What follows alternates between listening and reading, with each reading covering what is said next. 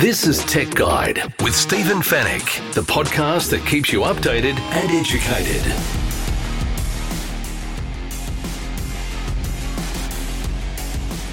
Hello and welcome to Tech Guide episode 479. Great to have your company. Thank you for listening once again. This is Stephen Fennick. I'm the editor of techguide.com.au. On this week's show, research suggests most of the social media savvy Gen Z are actually digitally illiterate. Apple has introduced digital legacy to determine who can access your iPhone after you die. And Telstra has developed technology that can block annoying scam text messages. In the Tech Guide reviews, we're going to check out the Surface Go 3 Windows 11 tablet. Binge and KO Sports apps now available on LG TVs, and Rode has released the Lavalier 2 wearable microphone. And we'll answer all of your tech questions in the Tech Guide Help Desk. And it's all brought to you by Netgear, the company that keeps you connected, and Norton, the company that keeps you protected.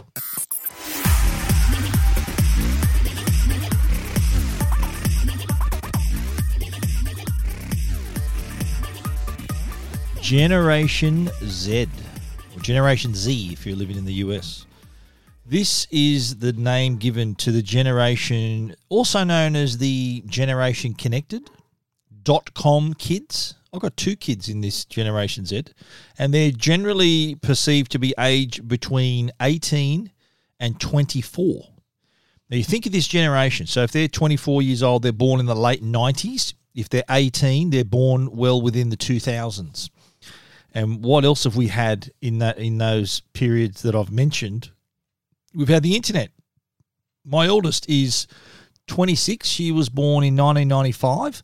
I had the internet connected 1 month before she was born. So she'll be turning 27 next year. She has literally had the internet her entire life, and she turns 27 next year. So this is the generation that have always been connected, always had access to technology, always had access to devices, always were able to jump on Google to find out anything instantly. I remember talking to my kids at school and I said, look, don't ever complain to me about school, because if you need to research an assignment, it'll take you 20 seconds if you just type into Google. Whereas when I was a youngster, I was your age, I'd have to go down to the library with a whole bunch of 20-cent pieces and find the books, photocopy the relevant passages. That was my research. It took ages. So I wonder how well I would have done at school if I'd had Mr. Google to help me. But this generation that have had not only devices and access to technology and the internet, also have had social media. Social media has been a massive part of their lives, and I think you look at anyone in that age bracket, 18 to 24. I think that's the generation where just about everybody's on social media. So they've also grown up with Facebook and Instagram and Snapchat and TikTok and all of these platforms, and on those platforms, they are savvy. They know a thing or two about creating a TikTok and a reel and Instagram posts, and this is where they live. They live online. They live on these platforms. But how do they fare outside of those areas? And I'm talking about office-based software. There's some research that has been released by Koenig Solutions. They're an IT training company. And their research shows that 1 in 5 of Gen Z, just 17% of Gen Z, 18 to 24, are more confident using office-based software than they are on social media. So in other words, most of them have more idea of social media than they have about office-based software. We're talking Word and PowerPoint and Excel and Outlook and all these other software. And this age bracket, Gen Z, was the lowest of all the age brackets in the survey. So the generation above them, I think Generation X, who are 25 and over, they know more about office-based software. Because you think about it, the further you go back, when social media wasn't as big a thing, technology wasn't as available, like phones and various things like that. with the only technology we had access to were computers, and that offers those office-based software applications. So we knew a thing or two about them. I knew about those before I knew about social media because I had to. Now, with this, the approach of the end of another school year, this is an alarming trend because employers who are looking to employ this generation, and 18 to 24 is right in that age bracket where some of these men or women of this age might be looking for their first job or that they need to find employment. They would need to show some kind of knowledge of these office-based software, which is why Koenig Solutions has jumped in with this survey just to point out the fact that they offer these services. So they are a HR and IT training specialists that they have these courses that they can do. So if an employer is looking at a person from Gen Z and asking whether they've got any qualifications in the office-based software, and a lot of them say, well, I don't really have that training. So their job prospects really take a hit there. And relying on the-job training doesn't always work. Like your employer would probably want you to know that going in, how to do all this stuff. So having these courses, obtaining qualifications and certifications through IT training or IT training and online training courses really does help your job prospects. But the other worry here is that this young generation, by the year 2025, this generation is going to make up more than a quarter of the workforce. So 27% of the workforce in 2025 is going to be this generation. So they're going to grow up and they make up 27% of the workforce. So real concerns there. These digital natives, are they actually digitally illiterate? That's a real concern. And as I said, the end of the school year is rapidly approaching. Students who may not be going to university, they want to enter the workforce, then they really need to sharpen up their skills in these areas. That's going to make them a better prospect for employment if they do have these skills. And unfortunately, according to this research, only 1 in 5 are more confident on office-based software than they are on social media.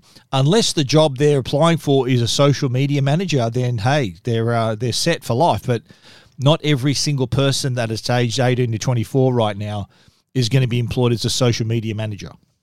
Good luck to them if they are, but we do need to hone our skills in these other areas. So yeah, great on TikTok and Instagram, but maybe they need to knuckle down Word, PowerPoint, Excel, Adobe, Photoshop, all these other applications that will make them a better job prospect in the near future. Tell us what you think about it. Hit me up on Twitter if you've got a comment. At Stephen Fennick is where you can find me, and that's Stephen spelled with a PH. So I'd love to hear your thoughts. Do you have children this age? Are you concerned? Are you this age? Do you think that this research is unfair? Do you think that you know more than what this research is letting on? I'd love to hear your thoughts. But in the meantime, if you want to read the stats, read that story, you can check that out at techguide.com.au. This is Tech Guide with Stephen Fennick. Apple has just introduced, or about to introduce in iOS 15, a brand new feature called Digital Legacy. Now, this is an important one. You consider the amount of stuff we're producing on our phones and photos and videos and data and notes and all this data that we're producing. What's going to happen to all that after you die? Does your partner know your password of your phone or the password to your iCloud account? It's something we really need to think about, because I have been contacted numerous times by heartbroken men and women who have lost a partner suddenly, unexpectedly, and they didn't know the password to their partner's phone or tablet or their iCloud account, and were really sad that they couldn't access all the photos and videos and all these memories that were available to them. So this is something I think that we really need to think about. It's kind of this. It's called digital legacy. It's like a digital estate. So you can set up as maybe part of your will, people getting access to your stuff, to your digital content. So what Apple's done with digital legacy is allowed users to choose up to 5 people who will be able to access their data and personal information stored in iCloud and on their iPhones after they pass away. Now, everyone's got a smartphone nowadays, and we're all creating data, accumulating data, producing all kinds of content, capturing our memories, and one of these days, we're going to leave all of that behind. And having someone to be able to access those memories and preserve them or do something with them, whether it's a family member or a close friend, is exactly what Apple's trying to do with digital legacy. Now, the feature's still in beta form, will be part of an iOS update soon. I understand it'll be before the end of the year, so within the next few weeks. And what it will do, it'll give you the option of designating your 5 legacy contacts who will be authorized to access memories like your photos, videos, documents, and other data. And that is, so what you do is once that you've nominated that legacy contact, they will then receive a message, and if they accept the offer to become a contact, they will then be given information that in the event of your death will activate to access their stuff.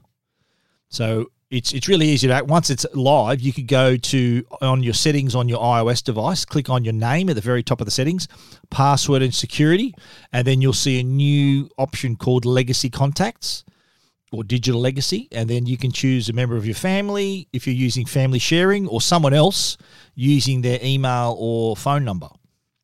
Works on a Mac too, so you go to System Preferences, Apple ID, Password and Security, and if you and your legacy contact are on the same version of iOS that includes Digital Legacy, you can contact them via iMessage when you add them as well. And if they accept, as I said, it'll automatically store a copy of the access key in their Apple ID settings. If they decline, you'll get a notification, so you can choose someone else. So you can add up to 5. And even if your legacy contact's not an iPhone user, say they're an Android user, they won't have to access the contact settings on their device, but you can print the access key and give it to them, send them a PDF of the page, or save a copy perhaps with your estate planning documents as well. It sounds a little creepy, doesn't it? A lot of people, I think, are uncomfortable with talking about stuff like this. But it's not new. Facebook has a similar thing. Facebook's got a feature called memorialization, which means you can select a legacy contact to look after your account after you pass away. So they have control of your account, whether they want to shut it down, set it up as a tribute, post on your behalf, save all your photos. So this is something that I think Facebook put this feature in a couple of years ago. So it is something that I think that these platforms are really looking at, because it'd be a shame to lose all of that contact. And as I said, there's so many people who whether it's their partner, their child has. I had contact from a guy who lost his son and wanted to get into his phone and to find some photos and information, and he never had this option either. So it was. This is something I think that we're going to find is necessary in the years ahead, and I'm finding it already that it's needed already. We've seen the men and women whose partners have passed away and they just can't get into their devices. So look, in the meantime, I think it's a good idea to know your partner's passwords. Like, we've got nothing to hide. Like me and my wife, I know the password to her phone. She knows the password to my phone. So if I get hit by a bus tomorrow, she can easily get into my phone and see all my photos and everything that are in my iPhone. So at least she has all that information. But not everyone has done that. I think it's something we really need to look at. The digital legacy coming to iOS very soon. But if you want to read more about it, of course, you can find that at techguide.com.au.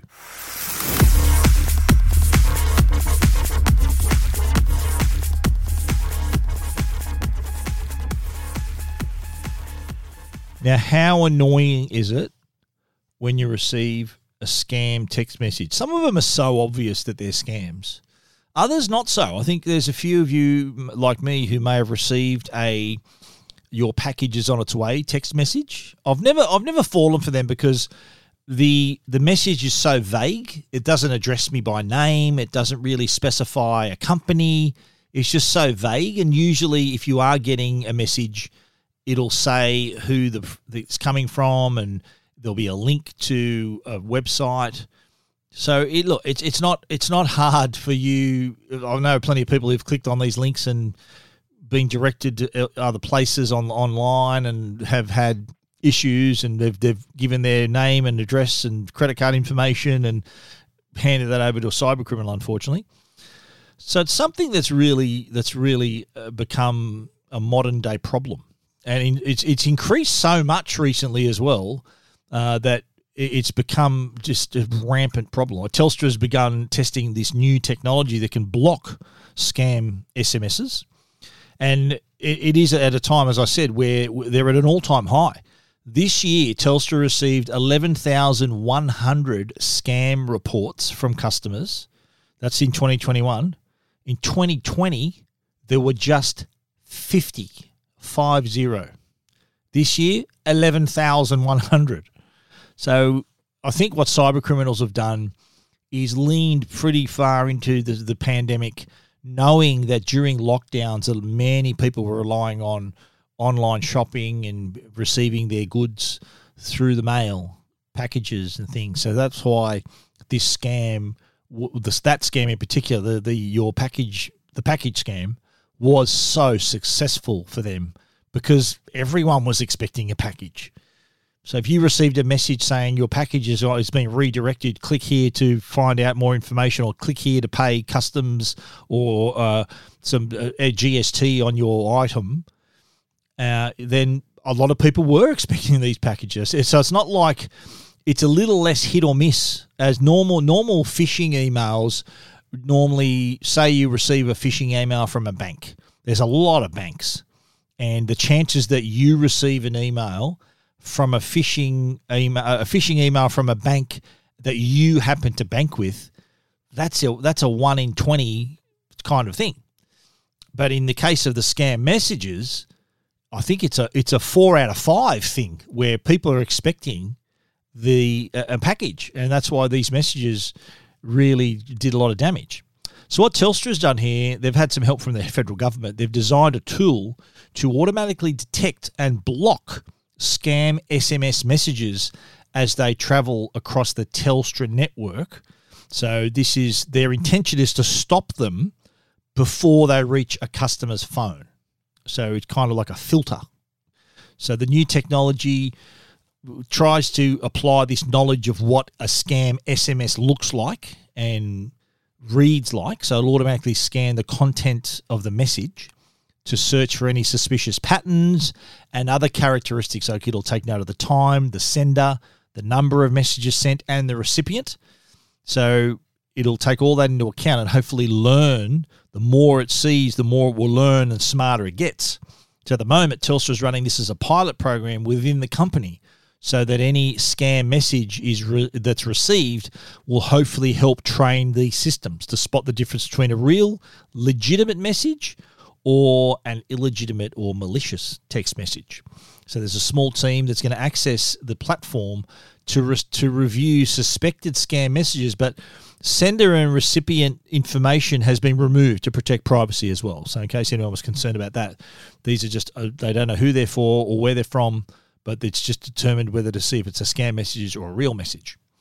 And so once the system gets to the point where it's accurately identifying more and more blocking the majority of scam messages, it'll then be implemented at scale, and then you'll see it rolled out probably early next year then for everybody. Now, they did have some success, of course, blocking scam emails and phishing emails as well. So this is kind of part of their Cleaner Pipes initiative, they're saying, so that they've applied this to scam text messages as well. I think it's a good rule of thumb that if you don't know who a message is from, you really gotta be vigilant. You gotta be prepared.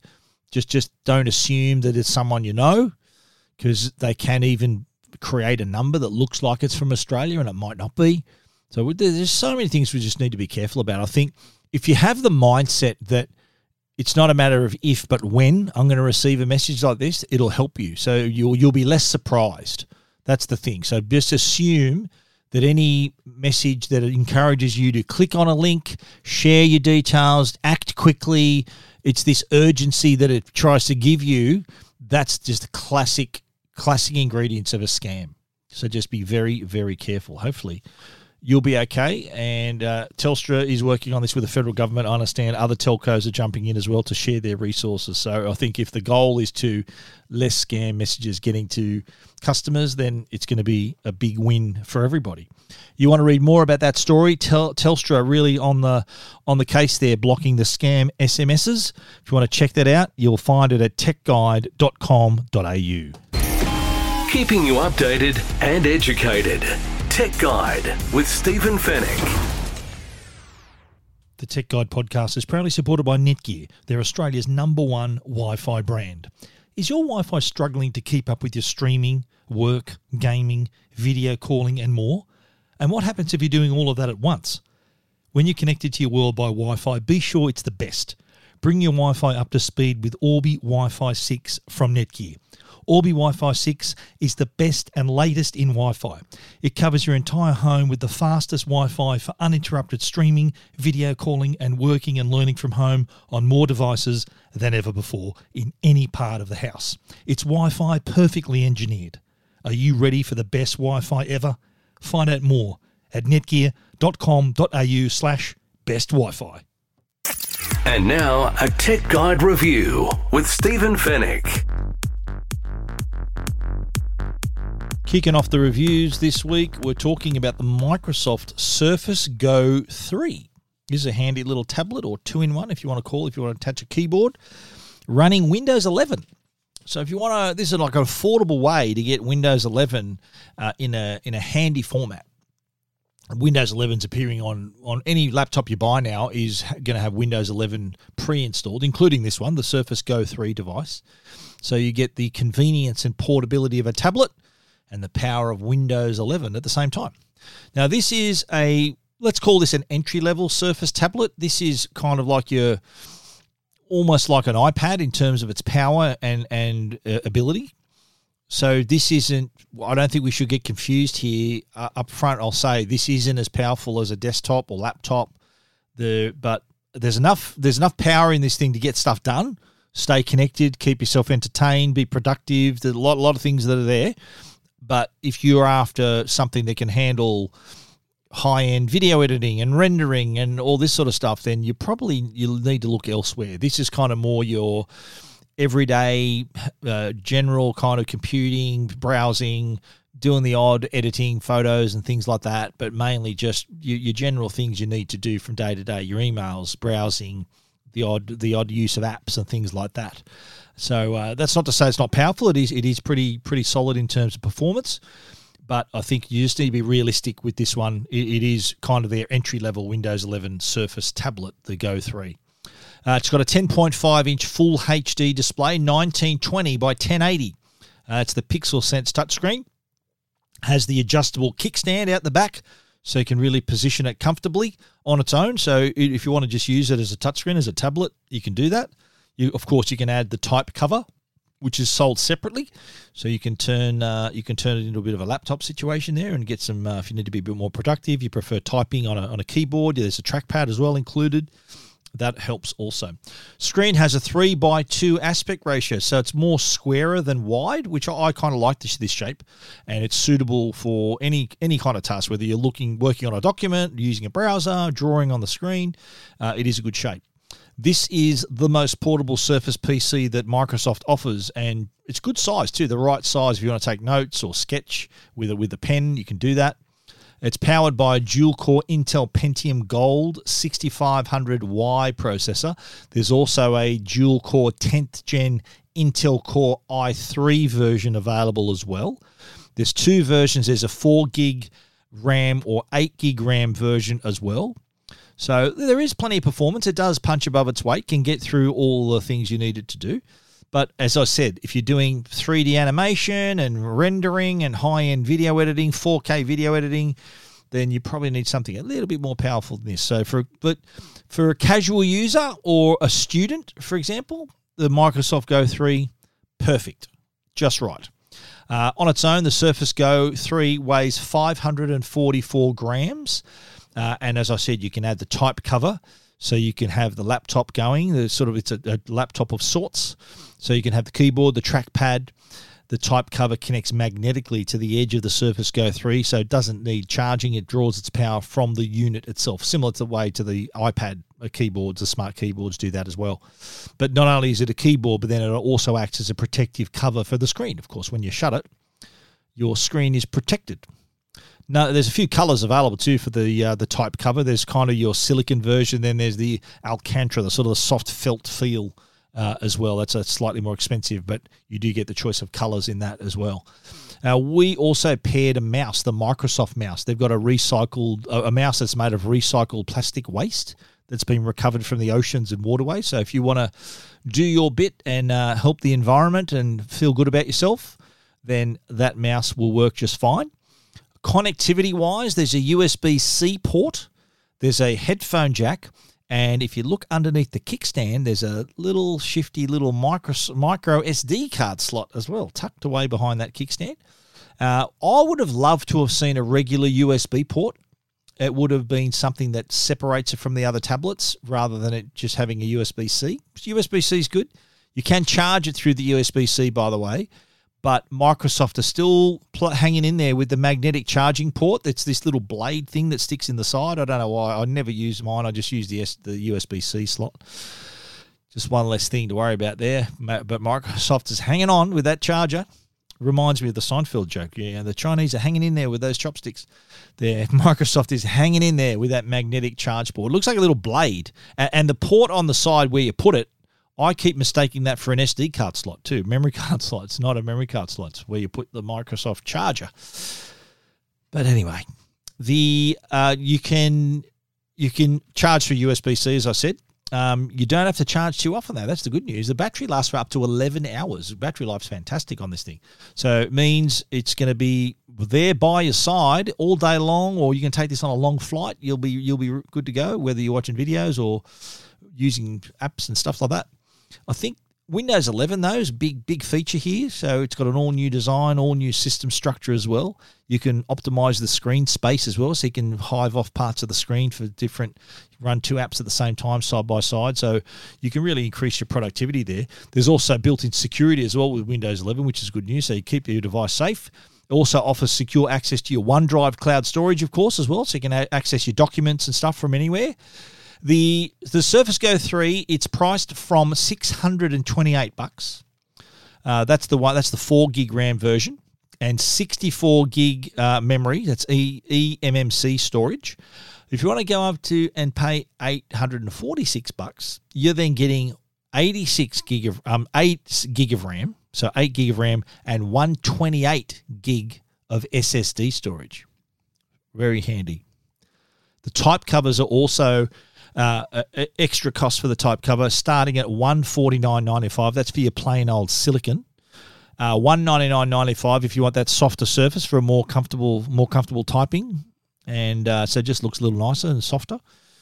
So that's what on top of that. So you're looking at, you're probably looking at around $1,000 if you want to go $846 plus $199. So it's just over $1,000 you're going to be paying for the Surface Go 3 and the softer surface type cover. If you want to go the $628 plus $149, so that's under $1,000 if you want to go that way as well. So design-wise, both look identical, but the extra power and extra RAM is what you get for that extra money. And the 128 gig memory, that's SSD storage, so solid-state drive storage. The 64 gig is eMMC storage, which is more like a memory card rather than doesn't quite have the speed of SSD. But either way, the Surface Go 3, handy tablet, handy 2-in-1, handy laptop replacement if you need that as well, and at an affordable price and running Windows 11. So not a bad deal all around. If you want to check out that review, you can see pictures. There are our pictures of the device for our review. You can see all of that at techguide.com.au.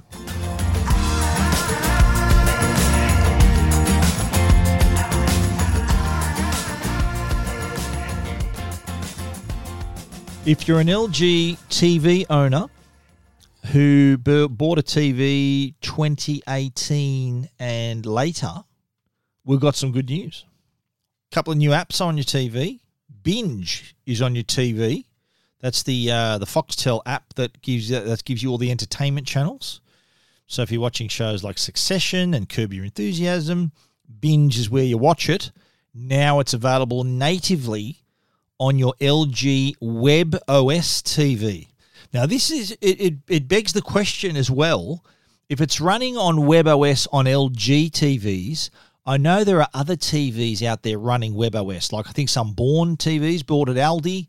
I know the latest Echo 85-inch TV, 86-inch TV has, it's 85-inch, has Web OS as well. So I'm pretty sure you can also access them on those as well. It's the same operating system. So that helps there. And here's the thing, though. I've got two LG TVs. I'm looking at them right now. Both TVs in my office here, my office/studio, they're LG OLED TVs. And I remember noticing, I saw the press release for the Binge app, but I also saw on the TV the KO Sports app. And it might not be a surprise, but both apps are made by the same, both part of Stream Motion, which is the streaming company that's attached to Foxtel that makes their apps. KO is basically all the Foxtel sports channels in a streaming service. Just like Binge is all the Foxtel entertainment channels in a streaming service. So weren't we surprised when we not only saw the Binge app on our LG TV, but KO as well? And I'm thinking, am I seeing things? Was that there before? So I did some investigating and found that they only announced Binge and they had an embargo on the KO announcement for Monday. Today, I'm recording this on a Monday, but I was sending emails saying, look, am I seeing things or is KO available today as well? And they got back to me and confirmed, yeah, KO's there as well. We were going to hold off that announcement till Monday, but you found out about it already on your own. So no, the embargo doesn't apply to me. I'm thinking, sorry, I discovered this by myself. I'm not going to wait till Monday to write about it. I'm going to look like a fool if people are going to see Binge on their TV and me not noticing KO as well. So I went ahead and wrote that last Friday, and with the headline, Binge app now available on LG TVs, and they snuck in the KO Sports app too, which is exactly what they did. So KO Sports, if you're a fan of sport like I am, you got access to more than 50 sports live and on demand, including NRL, AFL, cricket, Formula One, NFL, NBA, tennis, golf, and you name it. So as part of my little investigation, I did check the Stream Motion's website and found that the Binge app was launched on the 25th of the 11th, 2021. And guess what? KO launched the same day, 25th of the 11th, 2021. So it's two different sources for confirmation, which is how I roll, and I wrote that story. So Binge and KO, both available for Web OS LG TV. So if you've got an LG TV 2018 and later, you're in luck, or a Web OS TV perhaps in the last year or two, Echo TV, Bourne, anything with Web OS, check, you might have these apps on your TV. A lot of people very happy about the KO Sports, I know for a fact. I think, in fact, if you had done a poll, which of these apps would you want first among existing LG TV owners, I bet they would have voted KO ahead of Binge. But good news is you got both. Whether you're into your entertainment or sport or both, Binge and KO, both available for LG TVs.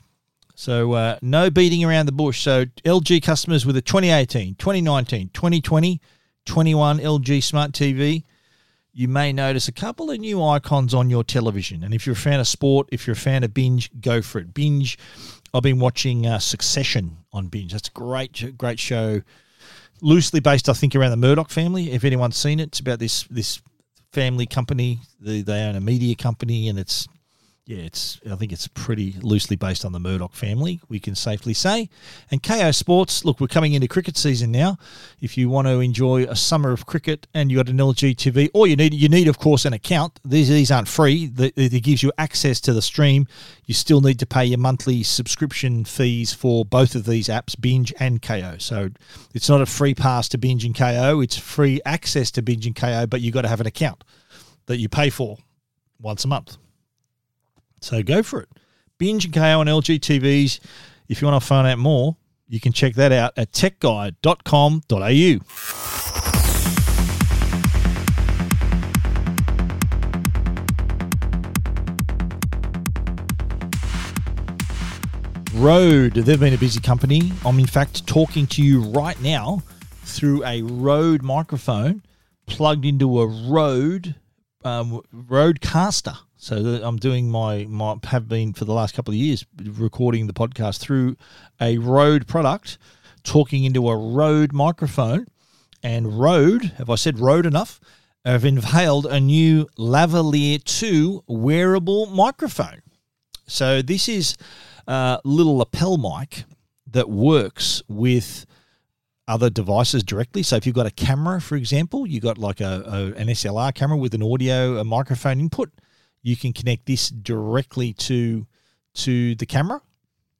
If it's got, although this one now has the two TRS things, so you do need to connect this to a third-party product like the Rode 2, the Rode lapel mic, the wireless go-to, or I wrote on Tech Guide about the AI Micro, which is a device that you connect to. So the little device, you connect the lavalier to it, and then that device connects to your phone, and that gives it the capability then of picking up audio by itself. So you can't just plug this into every device to use it as a microphone. You will need to use either the Rode Wireless Go or the AI Micro, or another third-party device that can connect a lavalier microphone. It's still got the 3.5mm jack for you to do that. Now, what's different about the Lavalier 2 is it's got this new low-profile design. So it's got this new capsule technology to give it a flatter, leaner look. So its shape makes it possible to sit it flush against clothing and other mounting surfaces. So it's also has a new mounting clip, so it's even more compact. Plus, it has a flat cable, so it makes it even less obtrusive. You think about it, this is like a discrete microphone. The flatter it is, the better it is. But still, though, on the audio side, it still offers amazing broadcast quality sound. So whether you're using it with recording application, whether it's connected to a camera, you are getting a professional result there. It has an omnidirectional polar pattern, so it picks up clear sound from all directions. So it's really forgiving for wherever it's placed. It'll pick up your voice quite clearly if it's on your lapel. It can be used, of course, for broadcasting, filmmaking, along with content creation, live streaming, podcasting. Many uses for the Lavalier 2. Has the 3.5mm locking connectors too. So if it's used with a compatible device, you can have the locking connection lets you screw it in so that they can never be disconnected without you unscrewing it first. So that's part of professional wireless microphone systems, including the Rode Wireless Go 2 and the AI Micro. So you're never going to be disconnected accidentally there. It does come with a little pop filter. And also a little mini furry windshield, so if you're recording outdoors. It does also have that compact mounting clip, so you can actually manage the cable through the built-in slots. And there's also a set of coloured identification rings if you want to keep track of multiple mic setups as well. So you might have a couple of people, because the Rode Wireless Go 2 has the facility to connect two lavalier mics. So you can identify them with these new coloured identification rings. And the good thing too, it comes in this really handy little zip case. That was the last one didn't do that. The Lavalier 2, handy little zip case. So keep your accessories, the mic and everything safe, organised, ready to go. The Rode Lavalier 2, it's available now, priced at $149 and continues the great work from this Australian company. Rode is an Australian company. I don't know whether many people knew that, but they're doing some terrific work. And as I said, talking to you right now through a Rode Procaster and also through the Rodecaster podcast device as well. Really good. Love their road products. They've got a lot of exciting announcements in the coming weeks. I'm sworn to secrecy. They've got a few products that are on the horizon that you will be hearing about on this very podcast in the near future. If you want to find out more about the Rode Lavalier 2, you can check it out. techguide.com.au. You're listening to Tech Guide with Stephen Fennick. The Tech Guide podcast is proudly supported by Norton. They're the company that can keep you and your family safe online. Now, if you're an online gamer, you want the best performance while still helping to maintain your computer's security, and that's exactly what Norton 360 for Gamers offers. The patented Game Optimizer technology can help maximize gaming performance while still helping to maintain the level of security you've come to expect from Norton LifeLock. Game Optimizer can free your PC from power-hungry programs running in the background that eat up your system's resources, helping you get more performance out of your rig. Whether you're a hardcore gamer or just a casual player, Norton 360 for Gamers helps provide multiple layers of protection for your devices, game accounts, and digital assets. Norton 360 for Gamers also includes features that help protect against cyber threats, including malware and webcam takeovers. If you want to help ensure all the available computing power of your system is allocated to the game for maximum performance, while still helping to maintain maximum protection, then put Norton 360 for Gamers on your team. Listeners of the Tech Guide podcast will receive a 50% discount to a year's subscription of Norton 360 for Gamers by using the promo code TechGuide when they visit au.norton.com/TechGuide. All your tech questions answered. This is the Tech Guide Help Desk. The Tech Guide Help Desk is brought to you by Belkin, belkin.com/au. They're the company that have released great earphones, affordable earphones, and also headphones, plus cables, power banks. They've got great MagSafe products as well. Check them out, belkin.com/au. Now, today I'm answering a question that has been asked by a few people, and it's all about recording stuff. People are still keen to record programs to watch later. I don't record anything anymore. I find that any program I want to watch, I can always get it or find it on catch-up, whether it's a free-to-air catch-up service or pay TV catch-up service, I can always find it. But there are some who want to record stuff and watch it in their own time. Good luck to them. That is their right. And the good news is there are still plenty of ways to do it. There's one way I think not many people are aware of, though. Like recent smart TVs, I'm talking from the last 5 or 6 years even, have USB ports on board. And these USB ports can be used to connect an external hard drive. So not only if you connected a USB stick or a hard drive with content on it, you'll be able to watch that, given if it's in the right format, on your TV. So you'll be able to play it on your television. A lot of people aren't aware that that same USB port, if you've got an external hard drive, can be also used to record TV programs. So traditionally what we did, we'd connect an external device, whether it's a video recorder, a DVD recorder, hard drive recorder, and we're able to record what we want. But now PVRs, I think they've disappeared because this the catch-up on-demand way of the world right now just means that it's not necessary to record. But if you do connect an external hard drive to your television, doesn't have to be big, it can be one of those small portable mini hard drives that people use with their laptops, and you can buy 2 terabytes for a couple $100, if that. That is plenty of room to record your program. So what happens in your smart TV has an electronic program guide. So if it knows there's a external hard drive attached, you just go through your external your electronic program guide, the EPG, and you can program it to record. So you can just hit the button. There'll be a record option in your electronic program guide, and you're recording. So if you're still attached to your recordings, and plenty are, this is what you can do. You don't need to buy anything. I think the question I had was, like, I want the Chromecast. Can the Chromecast help me record? Well, this is an easier way. Do it this way. You don't need to use the Chromecast. Chromecast is all about catch-up and streaming anyway, so it's kind of a dying thing, but recording live TV, recording content, because it's so accessible now through the streaming services, catch-up TV apps. It's there whenever we need it. But good news for you guys who still want to record, grab yourself an external hard drive, connect it to your USB port on your TV, access your electronic program guide, boom, you'll be recording as much as you want, if you still want to do that. For those who don't record anymore, you can just rewind this last couple of minutes. You could pretend it never even happened, because streaming is always going to be there, but recording, for those people who want it, will be there as well. If you want to read about that, I've written plenty of stories about how to do this on Tech Guide, but good news is, yes, you can record from your TV drive.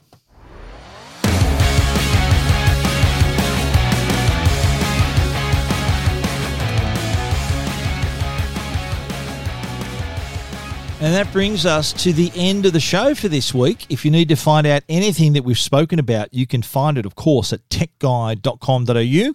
And don't forget, if you want to get in touch, email us, info@techguide.com.au. We want to, or you click on the Ask Stephen icon on the homepage too. That'll start an email to me as well. We want to give a special shout out to our sponsors, Netgear, the brand you can trust for all your Wi-Fi needs, and also Norton, the company that can keep you and your family and your devices safe online. Please support the companies that support the Tech Guide podcast. Thank you once again for listening. We'll be back with another show next week. So until then, stay safe and stay connected.